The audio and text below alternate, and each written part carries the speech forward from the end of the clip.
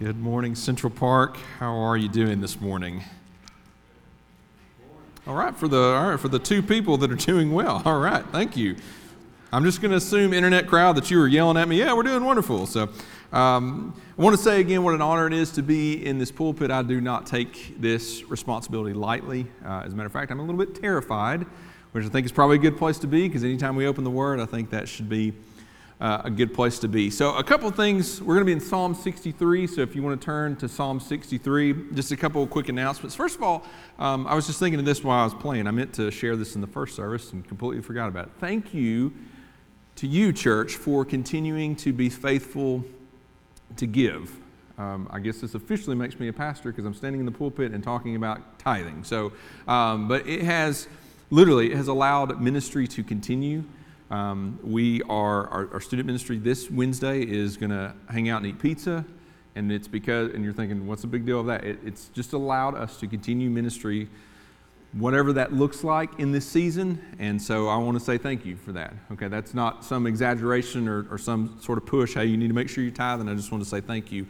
Also, to Chris and Daniel and our tech team who have been working hard since before March, obviously, but specifically since March, that has allowed our sermons to continue going out. I know they're going out today. My mom and my grandmother are in Oklahoma watching, and so, there are people who are seeing this literally all over the country, and so tech team, Chris, Daniel, thank you guys for making sure that things could remain semi-normal.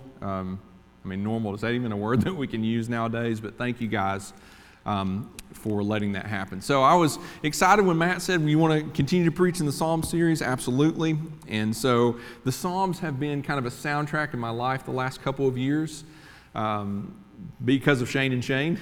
And I've found myself for the last 2 years singing loudly God's Word through the melodies of Shane and Shane. And so just a quick overview of this Psalm, and then we'll read through it and then see what God has for us today. This psalm is often called the Wilderness Psalm. The psalm opens as if it were a lament, but we see quickly as it moves that this is a psalm of confident expectation. And David most likely wrote this while he was running from Absalom or Saul. Not really sure, but either way, he understands chaos. So there's chaos going on around him, just kind of as there is in our world right now. So he understands that. The overarching idea of this psalm today is to see it as an enabling of us to develop confidence during times of trouble. The first 8 verses, we see desire after God and confidence in Him, and then the final 3 verses, we see the judgment of God against His enemies. So we see David walking us through this. So if you will join me, if you have your Bible, and let's read through Psalm 63, and then we'll see what the Lord has for us today. Oh God, you are my God. Earnestly I seek you, David says. My soul thirsts for you. My flesh faints for you as in a dry and weary land where there is no water. So I've looked upon you in the sanctuary, beholding your power and glory. Because your steadfast love is better than life, my lips will praise you. So I will bless you as long as I live. In your name I will lift up my hands. My soul will be satisfied as with fat and rich food, and my mouth will praise you with joyful lips. When I remember you upon my bed and meditate on you in the watches of the night. For you've been my help, and in the shadow of your wings I will sing for joy. My soul clings to you. Your right hand upholds me. But those who seek to destroy my life shall go down into the depths of the earth. They shall be given over to the power of the sword. They shall be a portion for jackals. But the king shall rejoice in God. All who swear by him shall exult, for the mouths of liars will be stopped. Let's pray, church. Father, thank you again for your word. Thank you for the opportunity to present it.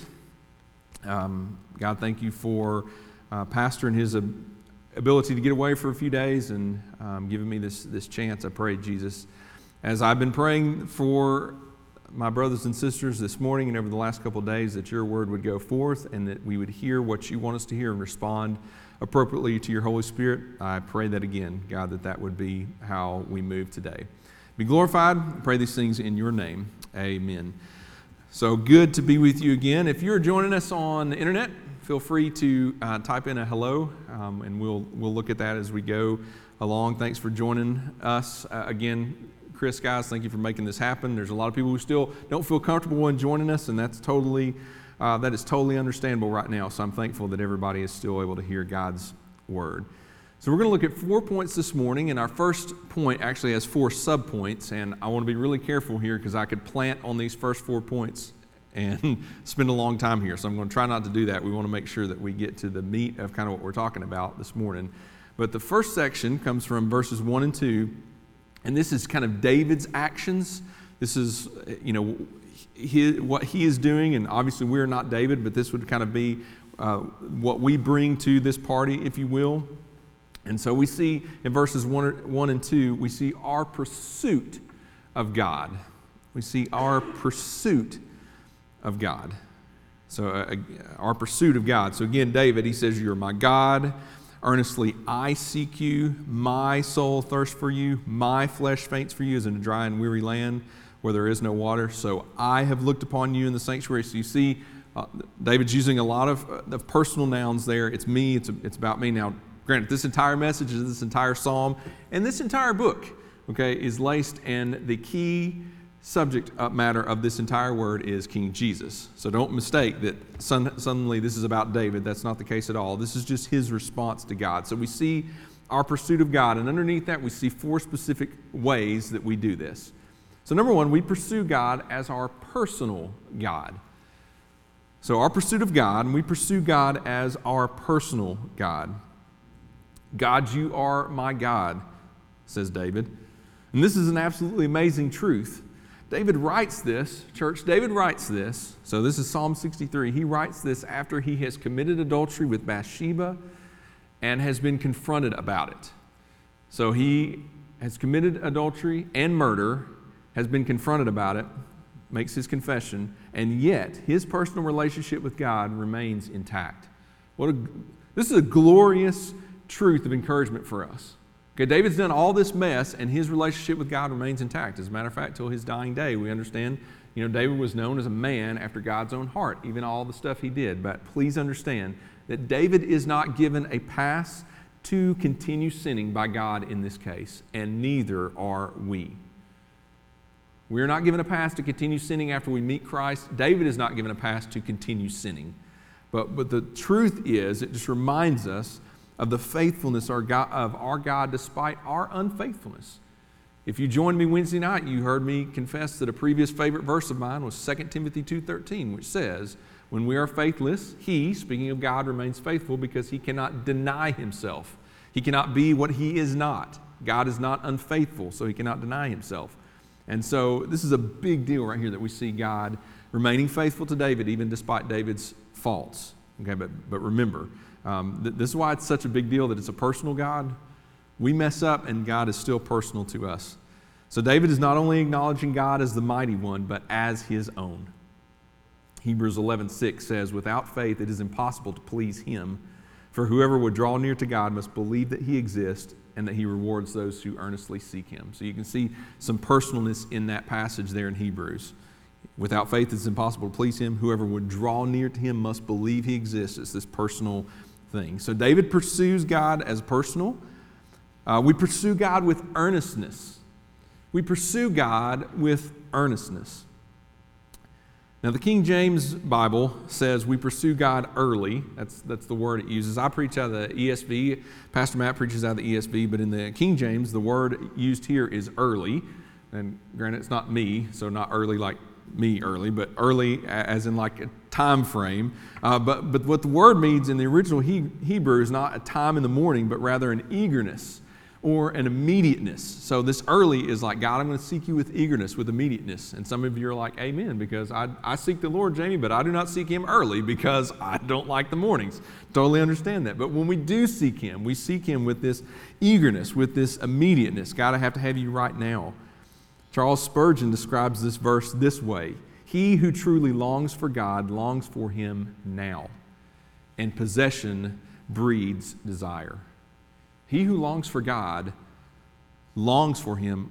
God, I need you right now.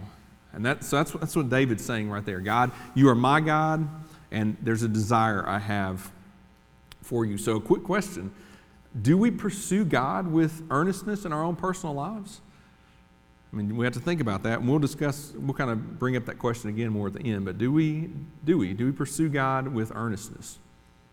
Thirdly, we pursue God because he quenches longings. So we pursue God because he's personal, or as our personal God, we pursue him earnestly. We pursue God because he quenches longings.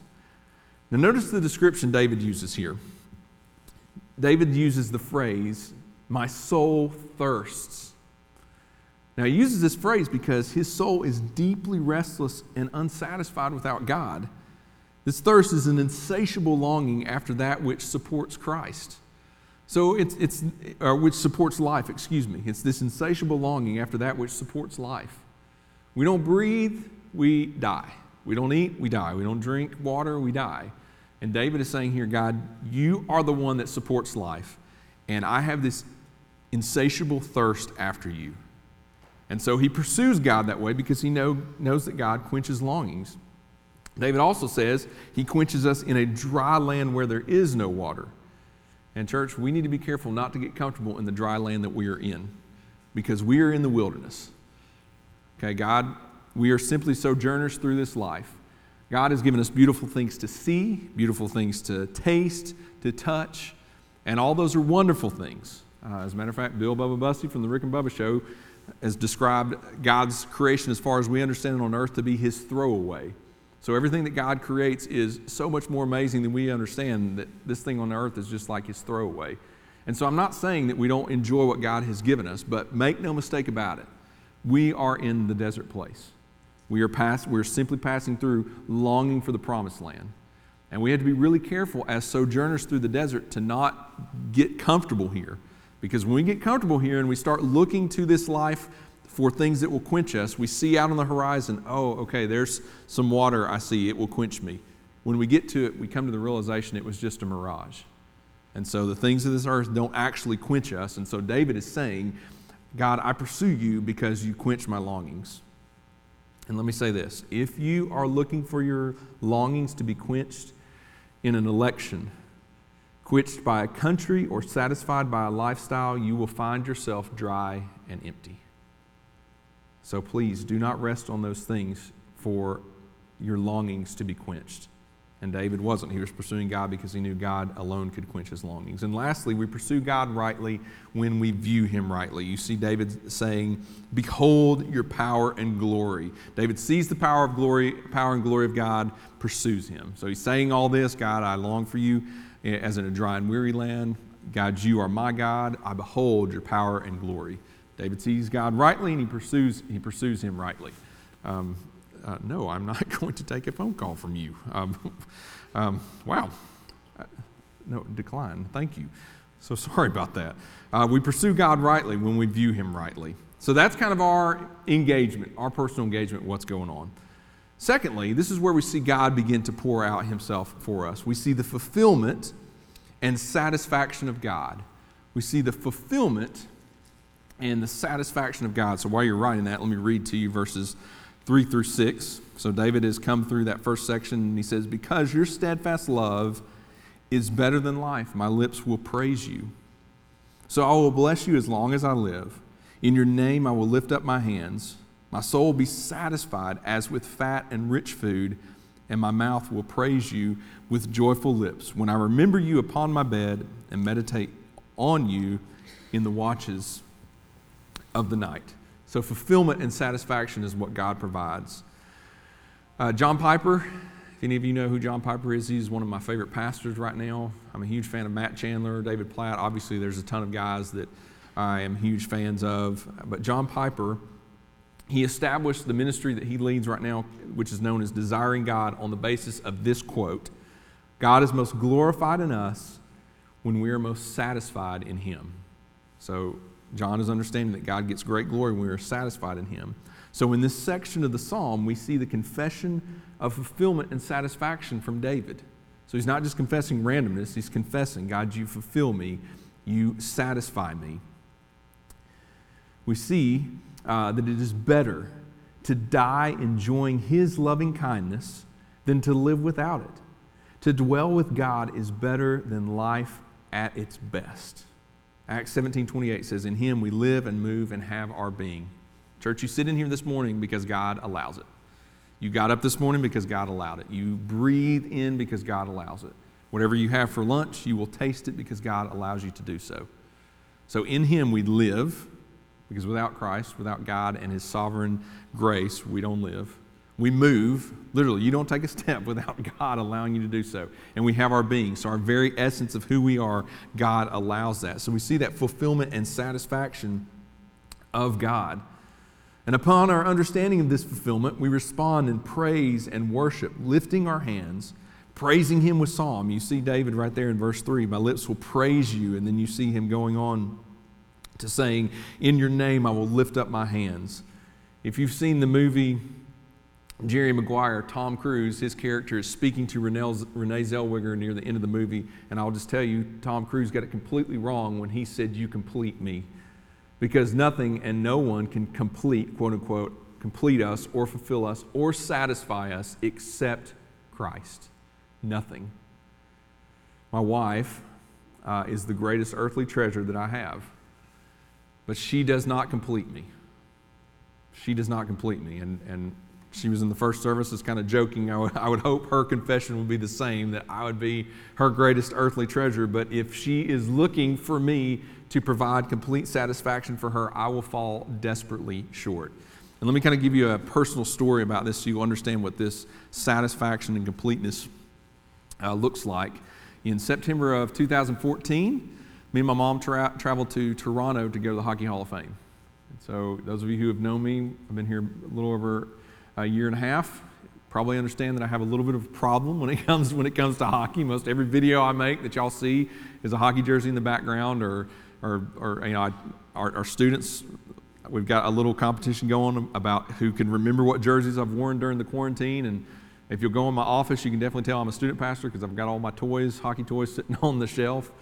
And so I like hockey. And so my mom took me, and I got to see the Stanley Cup. And there's two Stanley Cups, one that they keep on display at the Hockey Hall of Fame, and one that they give to the players. And I've seen both. I've touched both. I've kissed both. I've done all that. So I went, and I thought, this is wonderful. And I got there, and it was great. And I was like, this is great. So it fulfilled me for a second. And then I left, and I was like, I want to go back. And so last year, me and Ty, we went back to Toronto. And same thing, you know, we both kissed the cup and looked around and had a great time. And he'll tell you right now, I want to go back, Dad, so I can get some Tim Hortons. And as a matter of fact, when we went back last time, the Golden State Warriors were in the playoffs with the Toronto Raptors. And Ty was actually interviewed for a news station in San Francisco and got on the news in San Francisco, California, because of that. We left, and I was like, this is so much fun, and I wanted to go back. So much so, as a matter of fact, I sent my mom a text about 6 weeks ago, and I said, Mom, for my birthday, I want to go back to the Hockey Hall of Fame. Because it fulfilled me. It's like, all right, I've got to see the Stanley Cup, and I've seen all these Hall of Famers, their plaques, and all these jerseys, and it's wonderful. But it left me empty, wanting more.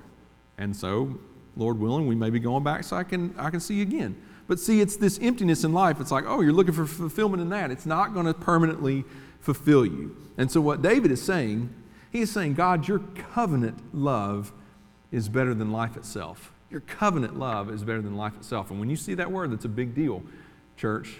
If you've ever heard the phrase, let's cut a deal, that's where this comes from. The Hebrew word for covenant or cut a deal was karath. And what they would do is two men would come together, they would take an animal, they would cut it lengthwise, they would fold open the pieces, they would walk through it in agreement, and they would say, hey, whoever breaks this deal, may what happened to this animal happen to you. So when people made a deal, it was a big deal. When they made a covenant, it was a huge deal. God has done that. Remember, in the flame, He passed through the pieces as well. So when you see that God's covenant love, you know that it is a big deal. And David's saying, your covenant love is way better than life, God. There's nothing else that satisfies. Nothing in this life is dearer, Jesus, than you. And so here's the thought. A life at ease, a life in a palace, a life in health, honor, wealth, pleasure, and peace, even 1,000 lives such as this cannot compare to you. So David is pouring out his heart saying, Jesus, you fulfill me. And then he goes on to say that his soul, this deepest part of him, will be satisfied with God. Charles Spurgeon describes this passage this way.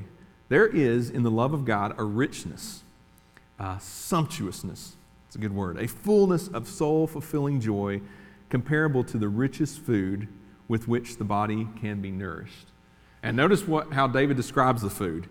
He says, as with fat and rich food. So we're talking like, God, you satisfy me with good food. You know, if any of you know what a no-bake cheesecake is, does anybody know what a no-bake cheesecake is? I'm not talking about no-bake cheesecake satisfaction. I'm talking about let's go to Cheesecake Factory and spend $10 on one slice of cheesecake. That kind of satisfaction is what God provides. Now, granted, you'll eat the one piece of cheesecake and you're like, wow, I'd like another piece of cheesecake. So it doesn't eternally satisfy, but that's what I'm talking about. God satisfies in that way. Now, listen, church, do not be mistaken. What I'm saying this morning, I'm not talking about earthly, best life now type of satisfaction. I'm speaking of deep, eternal, and complete satisfaction and fulfillment. The fulfillment and satisfaction that only Christ provides. That's what David is saying. He's like, God, you provide this satisfaction, this fulfillment for me. Here's a quote from C.S. Lewis. He says, we're half-hearted creatures, fooling about with drink and sex and ambition when infinite joy is offered us. Like an ignorant child who wants to go on making mud pies in a slum because he cannot imagine what is meant by the offer of a holiday at the sea, we are far too easily pleased. And so, can I confess, we as believers, myself as a believer, too often we do this. Let me just put my toe in the water and see of all these things on earth that do not satisfy.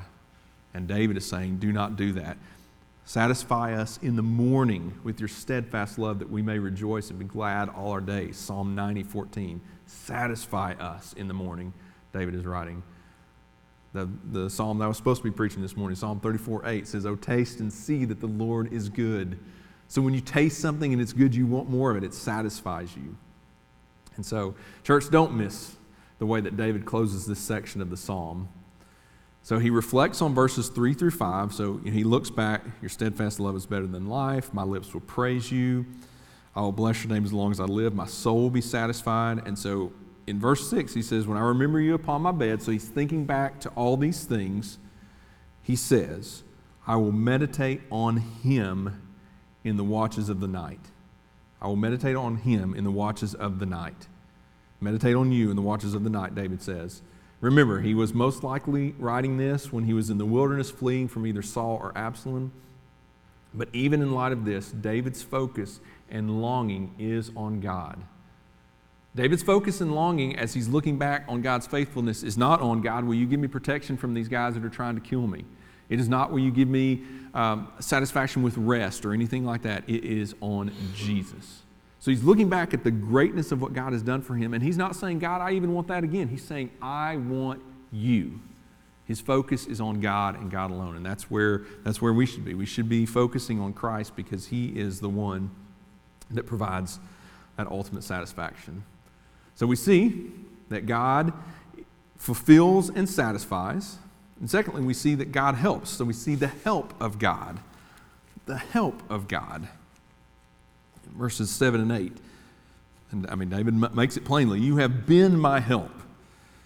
And in the shadow of your wings I will sing for joy.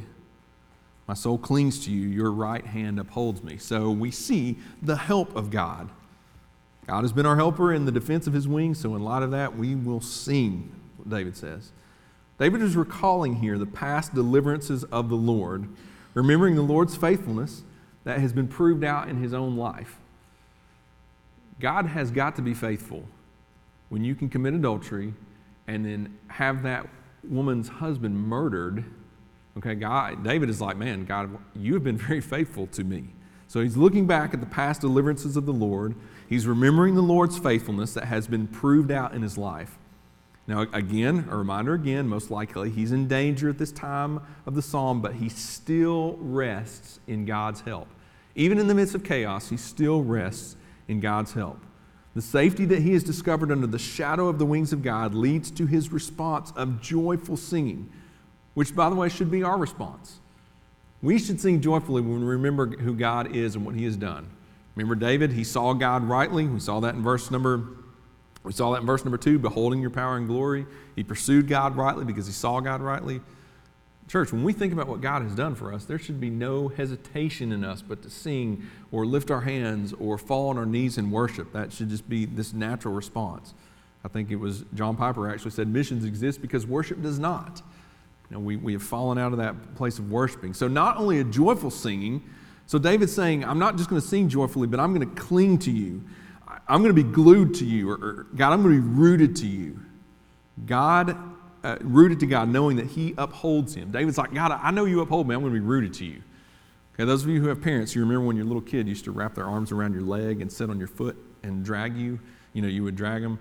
I've joked with some people in the office this week, that's going to be me when I get to heaven. Like, I'm going to be that guy, clinging to the leg of Jesus. And eventually he's going to be like, Jamie, I'm here with you for all eternity. You do not have to hold on to my leg at all times. I'm going to be that guy. I cannot wait to be with him because he has been my help. He satisfies. And so that's what David's like. David is like, I'm going to cling to you, God. I'm going to be glued to you. There's a quote from Martin Luther where he says, pray and let God worry. Now, obviously, we know that God does not worry. God is not in heaven right now wringing his hands going, oh my goodness, the situation is just crazy. I don't know what to do with it. That's not what God does. But we know, when we see that David is proclaiming in verse 7 and 8, it should bring a foundational base for us. Here's what we do. We look back and see the faithfulness of God in our lives, and we look forward knowing that we are sheltered under the wings of God and upheld by Him. So we look back at His faithfulness, and we look forward knowing we are sheltered under His wings. My first full-time ministry job was an interim, so I was like the go-between guy. And then my first real full-time when I was in Oklahoma. Me and my family moved to Oklahoma in 2012 and served there for 4 years. And so when we had to come, God was leading us back to, I say we had to come back. When God was leading us back to Alabama, it was tough. It was tough. We'd fallen in love with those people, and one of my wife's best friends we met there, and it was hard. And you think, God, I know you're moving, but why? Why is it so difficult? And so we just, we see everything this way, like laser focus on one thing. I received a call about a year ago that there was some unrest in that church we were serving at, and the church is falling apart. And I don't say that to say anything, but God knew that was going to happen. And so He was faithful in removing us from that situation, even as difficult as it was at the time. Same way with the church that we were serving at before God led us here to Central Park. Very difficult situation when we left, extremely difficult. But God was very faithful because it was not a healthy place for me and my family.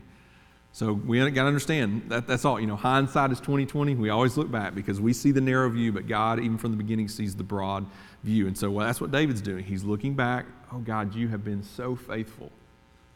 I mean, think about that in your own lives. Think about that in your own lives. Where have you seen God's faithfulness in the midst of maybe a place where you were like, God, where are you? God moves in those places. And then just like what David was saying, we trust our eternity. We rest our eternity on Christ. There is no reason that we should not rest tomorrow on Jesus. I don't know what tomorrow is going to hold. I have no idea. But we know that He is going to be and is our help. And in the shadow of His wings, as the psalm says, we will sing.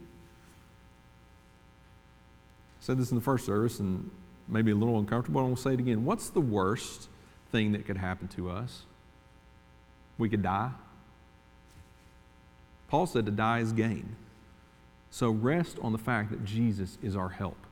Don't let what you see on the news or social media freak you out. And understand that's normal. We're flesh, and so we see things, and we process things in our own mind. Our ways are not His ways. Our thoughts are not His thoughts. But rest on the help of God. Rest on the help of God. And lastly, we see the judgment of God. So we see that God satisfies and fulfills. We see that God is our help. And lastly, we see the judgment of God. Verse number 9, but those who seek to destroy my life shall go down into the depths of the earth. They shall be given over to the power of the sword. They shall be a portion for jackals. But the king shall rejoice in God. All who swear by Him exult, for the mouths of liars will be stopped.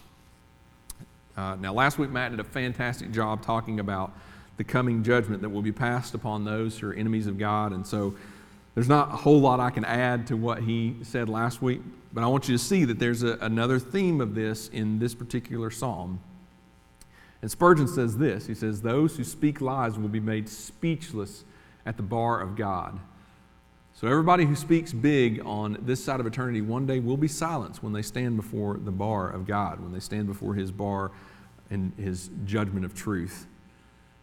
Church, hear this. God will bring doom to those who are his enemies, those who oppose his kingdom and interest in the world.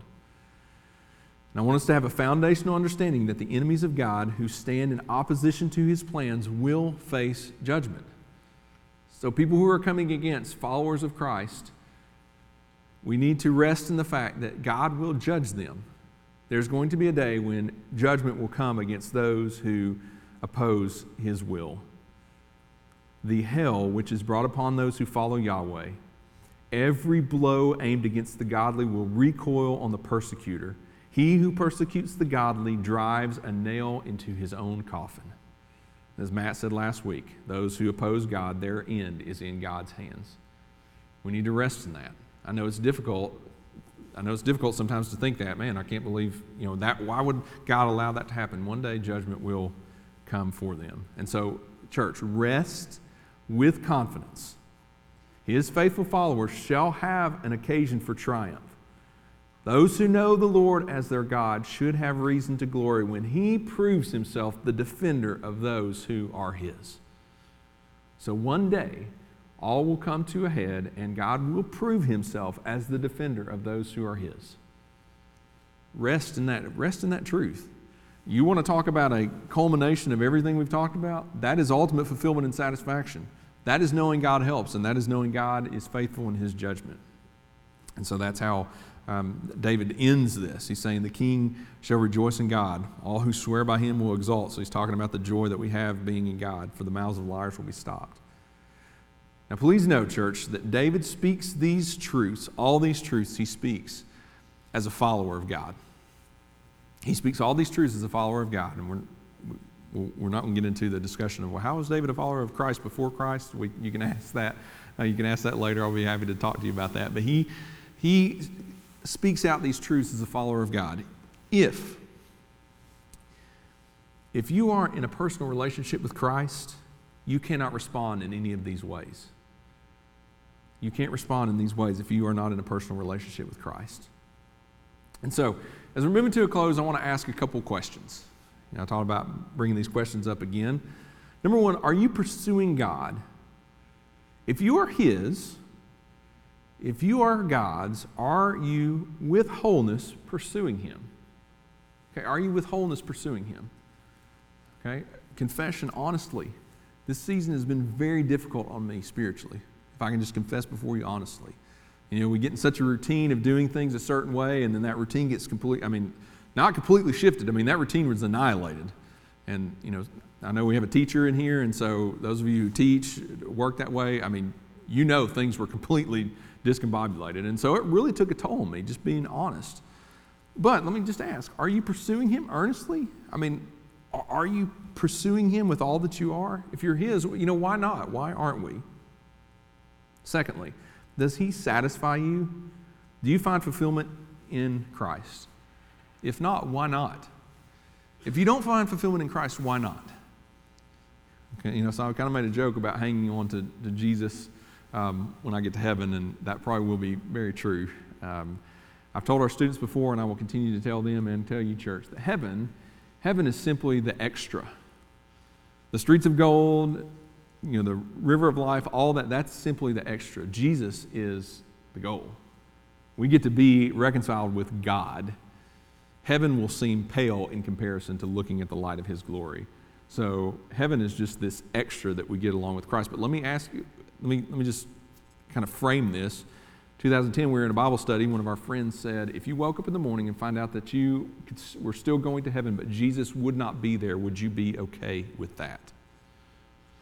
I would not be okay with that. And so the question is, does he satisfy you? Like, if you had nothing else, if you just had Jesus, would that be enough for you? And that's a difficult question for me to answer, just being completely truthful.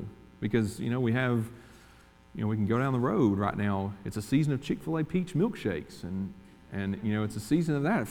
if I didn't have that, if I had only Jesus, would he be enough for me? And the question I reciprocate to you as well, is Jesus enough for you? Does he satisfy you? And if he doesn't, why doesn't he?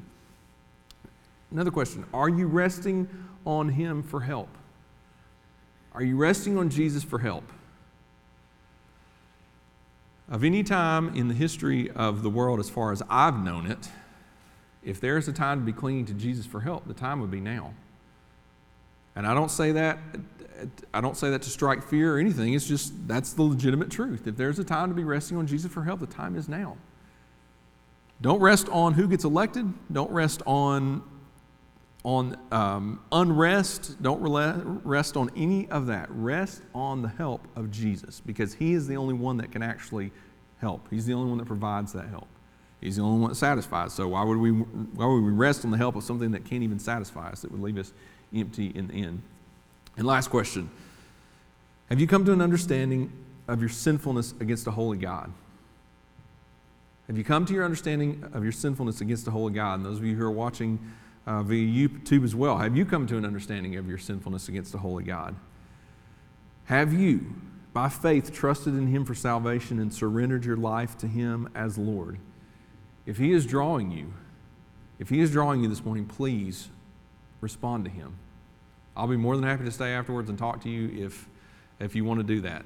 At the end of the service, they're going to put my information up on the screen. Feel free to send me a text or an email about that. I would love to talk to you about that.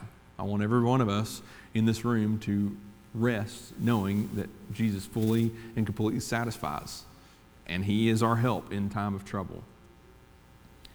So let me draw us to a close, church. Let's just go into a time of prayer real fast, and then I'll dismiss us out. Thank you so much for being with us this morning. Thank you, those of you who are joining via YouTube, for joining us as well. So let me pray for us. Father, thank you for today. God, you are very gracious and very kind to us. I first want to just ask a couple of questions again. Obviously, we can't come and have a formal invitation, but if there's somebody in this room or somebody that is watching, I pray, Jesus, if they don't know you, that you would just speak to them right now. I pray that they would respond. God, if there is somebody in this room and they want to make a decision to know you, I ask that they would come and speak to one of us before we leave. Or if somebody on the World Wide Web is watching, that they would, shoot me an email or put a comment in the comment section of the video. Hey, I would like to talk to somebody. And I pray you'd speak to them. King Jesus, if there's someone in this room or people who are watching and you have spoken to them this morning, this has nothing to do with me. I'm not looking for some sort of encouragement or anything like that. If you have spoken to them, God, I pray that you will give them the understanding of how they need to respond to you. Holy Spirit, however they need to respond, help them in that.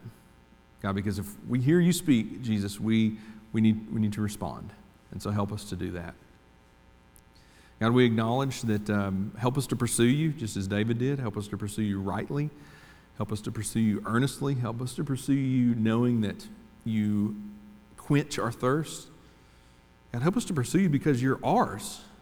What a greater reason to pursue the King of the universe, that we are his and he is ours.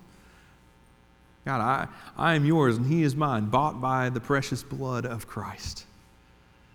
Jesus, we thank you that you are a God who satisfies and fulfills the deepest longings in our life. And, we kind of made a joke about cheesecake, and we thank you for things like that. For, when you eat a filet mignon that just melts in your mouth, God, or when you go to the ocean and you smell that sea air, or for me, when I go into an ice rink and I feel that coldness on me. We praise you for those things that you have provided that bring a sense of satisfaction and fulfillment. God, but we ultimately rest on you and praise you because you are the one that satisfies ultimately. God, we thank you that you are our help. God, you have been my help. In the shadow of your wings, I will sing for joy. I pray all of us in this room would rest on your help. And Jesus, I pray and rejoice over the fact that one day judgment will come. And God, I pray that with a heavy heart, because I ask that those who persecute, those who bring accusation against, God, those who may seek to destroy or kill those who follow you. I pray that by your Spirit you would draw those men and women unto you, that they may know you, that they may be rescued. God, but I pray that also knowing that those who are unwilling to do so, who deny and curse your name, one day judgment will come. And I praise you, Jesus, that you're a God of kindness and mercy and grace, but you're also a God of judgment and wrath and fierceness, and you must be both, and we praise you for that. God, thank you so much for our church. I am so grateful for them. So grateful that this is home. So be glorified through our church, Jesus. May everyone who has been in this room today feel a sense of your blessing because of how grateful we are for them. Go before us today, King Jesus. May you be glorified in our lives above all things. We pray these things in your name. Amen.